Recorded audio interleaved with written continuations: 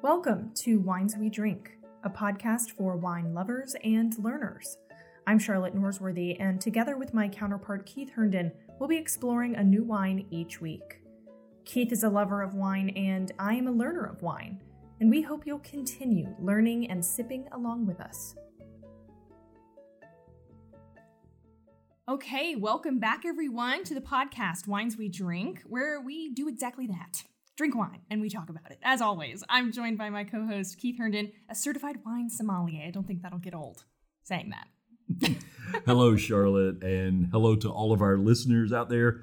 I'm excited to be back for season 2, and I'm really excited to be recording today's episode at Tapped Wine Bar, our host for the first 3 episodes of this season.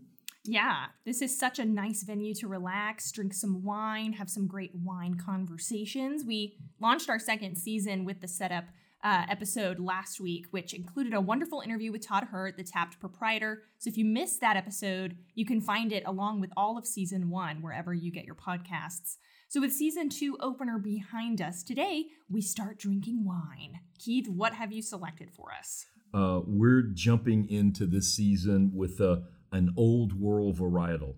We're heading to Greece for a classic white grape known as Assyrtiko. That's spelled Assyrtiko. Some people may pronounce it as Assyrtiko, but I've most often heard it in the United States pronounced as Assyrtiko. Wine from this grape was rare and relatively obscure in the U.S. for a long time. But in recent years, there has been what Decanter Magazine called an almost cult-like following springing up around this varietal. And I think we can now say that it is going mainstream. Well, that sounds promising. I mean, what led to this wine's newfound popularity? Well, I think like a lot of white wines from the Mediterranean region, Assyrtiko has bright acidity, that's offset somewhat by some minerality. It is a more complex grape that brings texture and character to the wine that consumers are just falling in love with. That complex wine that many people would say, oh, it's this acidic summer white wine that people think of as simple, but this wine is not simple. Well, and with this southern heat, this sounds great, right? Sounds like a great summer sipper. I'm eager to open a bottle, give it a try. So specifically, which bottle of Assyrtiko are we drinking today? Charlotte, we're opening a 2020 bottle from the Papagonikos winery. There are many Greek wineries that do justice to this grape, but I'm partial to those who make this wine in stainless steel tanks with the aging occurring in the bottle. There is no oak in this winery's process, which results in a wine that is perfect to serve cold, really chilled on a summer day, and that makes it exquisitely refreshing. Wow. Well, let's dig in, shall we? So I've already popped the cork on this bottle just before we came on, and I'm going to now pour a couple of glasses for us. What a beautiful sound it is. Wow. Yeah, the color of the wine is really interesting. It's like a straw pale yellow color. I wouldn't say it's golden. I would say it's quite yellow. But it really kind of shimmers in the glass. It's like very bright looking as you were describing it. It's almost sort of shimmery. Yeah. It's almost got a silver note to it. Yeah. In the terms of the color. Right. So when you're thinking about this color observation, it looks like it should taste. That's easy. Yeah. It's bright with a lot of minerality. So give it a swirl and take in some of the aromas. What are you smelling? Yeah, you sort of immediately get that sensation of, acidity, the citrus. It's it smells very floral, like almost kind of a herby. And yeah, like I said, you can really, the acidity is really the punchy part. Right. Well, you've hit the notes of the aromas of this wine perfectly. As I said earlier, those aromas are now, your sight gave you some indication of what you're tasting. Now those aromas are telling your taste buds to get prepared for exactly what you're going to taste. So take that first sip, And then let me know what the fruit is that comes to mind there. Oh, wow. Yeah, you are right. That is a zesty first sip. I mean, the citrus, when we're talking about fruit, the citrus comes through immediately. So, I mean, definitely orangey lemon. But I would say zest of the orange, maybe, first. I'm going to get another sip. Yeah, this is a really good wine to go in for a second sip. Wow, that is super tasty. I mean, I'm still getting citrus. Right. Well, that first sip is important. Yeah. But that follow-up taste allows you to discern so much more about that wine. So in that first sip, you talked about citrus, and then you just said you were getting that citrus vibe. What else are you sensing? Yeah, it's still, the tartness that comes from citrus, it's very pleasant. It's not anything that's going to give you the pucker, right? Like drinking almost like limeade where you're puckering. It's not a pucker, but it is tart that kind of keeps it bright. So yeah, maybe a good lemon, like almost like a lemonade kind of situation. Yeah, definitely some lemonade in there. Yeah. But not sweet lemonade. Not sweet lemonade, but not so incredibly tart that your lips are puckering together. There's something about the flavor that kind of cuts into it a little bit more, almost like kind of salty, savory. Maybe not savory, maybe more salt. Yeah, that saltiness is definitely coming through. I would say that, you brought your A game to the tasting room today, Charlotte. The Papagonikos Winery is located on the Attica Peninsula. And a wine critic from Cellar Selected, when I was preparing the notes for today, I was looking up some things. And this wine critic said the coastal selection, right, from this winery, quote, infuses the wine with salinity and bracing acidity due to its proximity to the sea. Oh, wow. End quote. Yeah, no, that's actually spot on. I mean, I was imagining myself on the beach as I was sipping. I mean, it's definitely, you kind of get transported because when you're sipping this wine, you get that tardiness immediately. But then the last bit that I taste is that salt that kind of, produces a lot of saliva in your mouth after you've swallowed. I mean, it's just a really great combination there. So yeah, perfect for sipping on the beach. But let me turn this around into an educational question. What do you find so appealing about this bottle of wine? Well, I'm going to agree with you that I think it's a great beach sipper, but as I said earlier, sometimes we think of that as a description of a real simple wine, but this Assyrtiko is anything but simple. You get layers of herbs, and when I go in for that third and fourth sip, I'm starting to get that taste of fennel. Ooh. There's that, which is kind of that complexity that I was talking about earlier. And then I personally don't get this flavor. I don't sense it myself, but some critics also cite jasmine. Okay. Yeah. Right.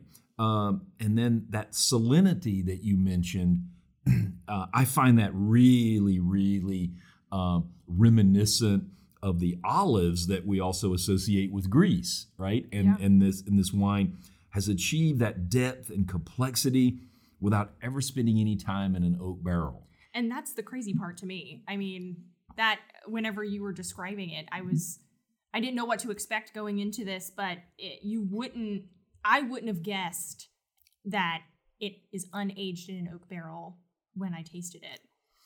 Right. There's no oaky tones to this at all, but the complexity, I think, of this layers of herbs and some of those floral notes, give it a layer of something that you might not expect just from a wine that was prepared in stainless steel tanks. Right, exactly. Yeah, you don't expect it to be as complex, just like a good beach read, like a book, right? It's like it surprises you. Right. So, in our opening last week, we set up the season as one where we're focusing on value too. So how is this wine as a value proposition? That's one of the things that we heard from our listeners loud and clear. They really wanted us to introduce them to wines that had great value. So when I was preparing this season and looking at the various wines that are available to us out there, the thousands of wines that we could be drinking. I wanted to find those that represent this value proposition. So Wine Access said this 2020 Papaganikos Assyrtiko is without a doubt one of the great bargains on the white wine market. This reviewer compared its quality to a great French Chablis or Sancerre and said that, quote, if it bore the name of one of these well-known regions, it would cost twice as much. Wow. Charlotte, you should be able to find this wine for around $25 a bottle, and that is an absolute steal for this quality and complexity. I like to look up the wines on the Vivino app because that's a consumer tool that a lot of consumers use, and this vintage ranks among the top 10% of wines in the world.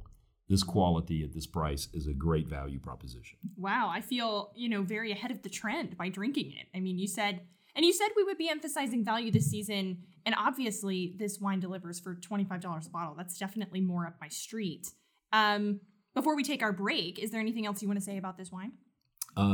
Yes, I also want to remind our listeners that we choose the wines we drink on this episode, on this show, and in the episode today, because we drink it. We don't have any skin in the game. We're not getting any royalties for if you go out and buy this bottle somewhere. It's not going to come back to us. We're not being paid. They're not a sponsor. So we use some journalistic, I guess, values in terms of the wines that we pick. They're the wines that I like to drink that I want to introduce to our listeners, right? So with that said, I don't think I've said enough about the winery itself. The Papaganikos family began making wine in 1919, and the winery is now on its third generation of family leadership. But they don't let their history dictate how their wine is made, right? They have a new state-of-the-art facility that embraces what they call, quote, bioclimatic architecture and engineering.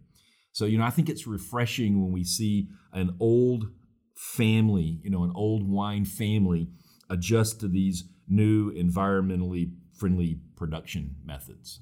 Yeah, I mean, for a company being over 100 years old and having been making wine for more than 100 years, you'd think they would kind of cling to those traditions, but it is really refreshing to see them welcoming these new methods. And yeah, it's a great wine, and you can feel good about it while you're drinking it. So bravo across the board for me. Right. We're going to take a short break and come back with this season's new feature, our pairing period. I can't wait.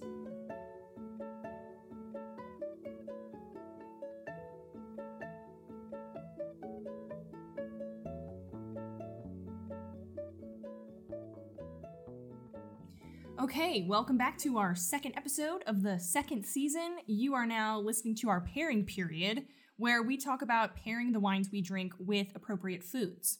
Wines, Charlotte, are meant to be part of our meals, and it's so important to think about the characteristics of your wine and the flavor characteristics of the wine, and we find foods that complement those characteristics. One rule of thumb I like to emphasize is to think local. Wines made in a particular locale tend to pair nicely with foods from the same locale, right? It's kind of common sense, right? They were, the history there, the tradition of that. So when it comes to pairing a cheese with our Greek Assyrtiko, think about feta and halloumi, both really Greek cheese, right? So Charlotte, during the break, I placed some halloumi cheese on some crackers. So I'd like to ask you to please take a bite of those cheese crackers and then follow it up with a sip of our wine today. Okay. Going in with a sip. Oh, wow.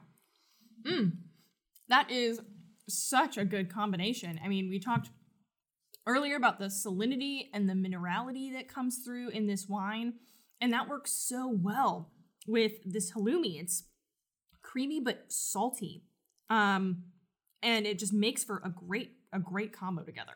Yes, in this case, you are pairing compatible flavors, essentially from the same locale, and they work so well together. Yeah, I mean, the cheese really is a great pairing for it. It reminds me a lot of like a saltier, creamier mozzarella. It's kind of the same texture, but yeah, that saltiness just pairs so well with the citrus. So what else would you say would work with this wine other than the halloumi? Well, I'm having my little bite now. I'm going to have a little sip of this wine. You know, every time I try this pairing, I just sense the how much this wine brings, you know, depth and complexity that allows it to work well with a lot of different types of foods. You're going to have these bright white wines out there, and Assyrtiko is part of that bright white wine family, right? That pairs really nicely with a white flaky fish. I would say this is my new go-to wine when I'm serving some shellfish, especially when we do those, iced peel and eat shrimp that we enjoy so much on our on our southern coast. I don't think you can go wrong when you're pairing this wine with some grilled chicken, you know. But the complexity of the wine, especially with its herbal undertones, allows you to think broader, I think. And for example, that wine excess article that I quoted from earlier, you know, it suggests even pairing this wine with a lamb or pork chop. Oh yeah, I could definitely picture all of that tasting amazing. I could also think about it as, if you just had a really basic white wine, butter, herby pasta dish, that this would sound great. So even just something without proteins would be delicious. Absolutely. Yeah. I mean, as we wrap up our conversation today, I'm going to go back to the halloumi for a couple of moments, for a few more bites and sips. Yeah, and I'm going to join you because it's such a beautiful day for this wine and cheese pairing. Yeah, a perfect summer afternoon to enjoy. So I'm going to keep doing that. Right. Thank you, Keith, for introducing us to this great wine value, $25 a bottle. You can't beat it. Thanks, everyone, for listening. And join us again next week for episode 3. Keith, what you got planned for us? Well, we're going to be staying in the old world for another exceptional white wine value. We're going to be drinking an excellent example of a Gruner Veltliner from Austria. Oh, wow. Oh, I'm excited. Can't wait. Thank you. Thanks, everybody. Thanks for listening to Wines We Drink. Listen to our other episodes anywhere you get your podcasts. Be sure to follow us on Twitter @WinesWeDrink and on Instagram @TheWinesWeDrink. Cheers.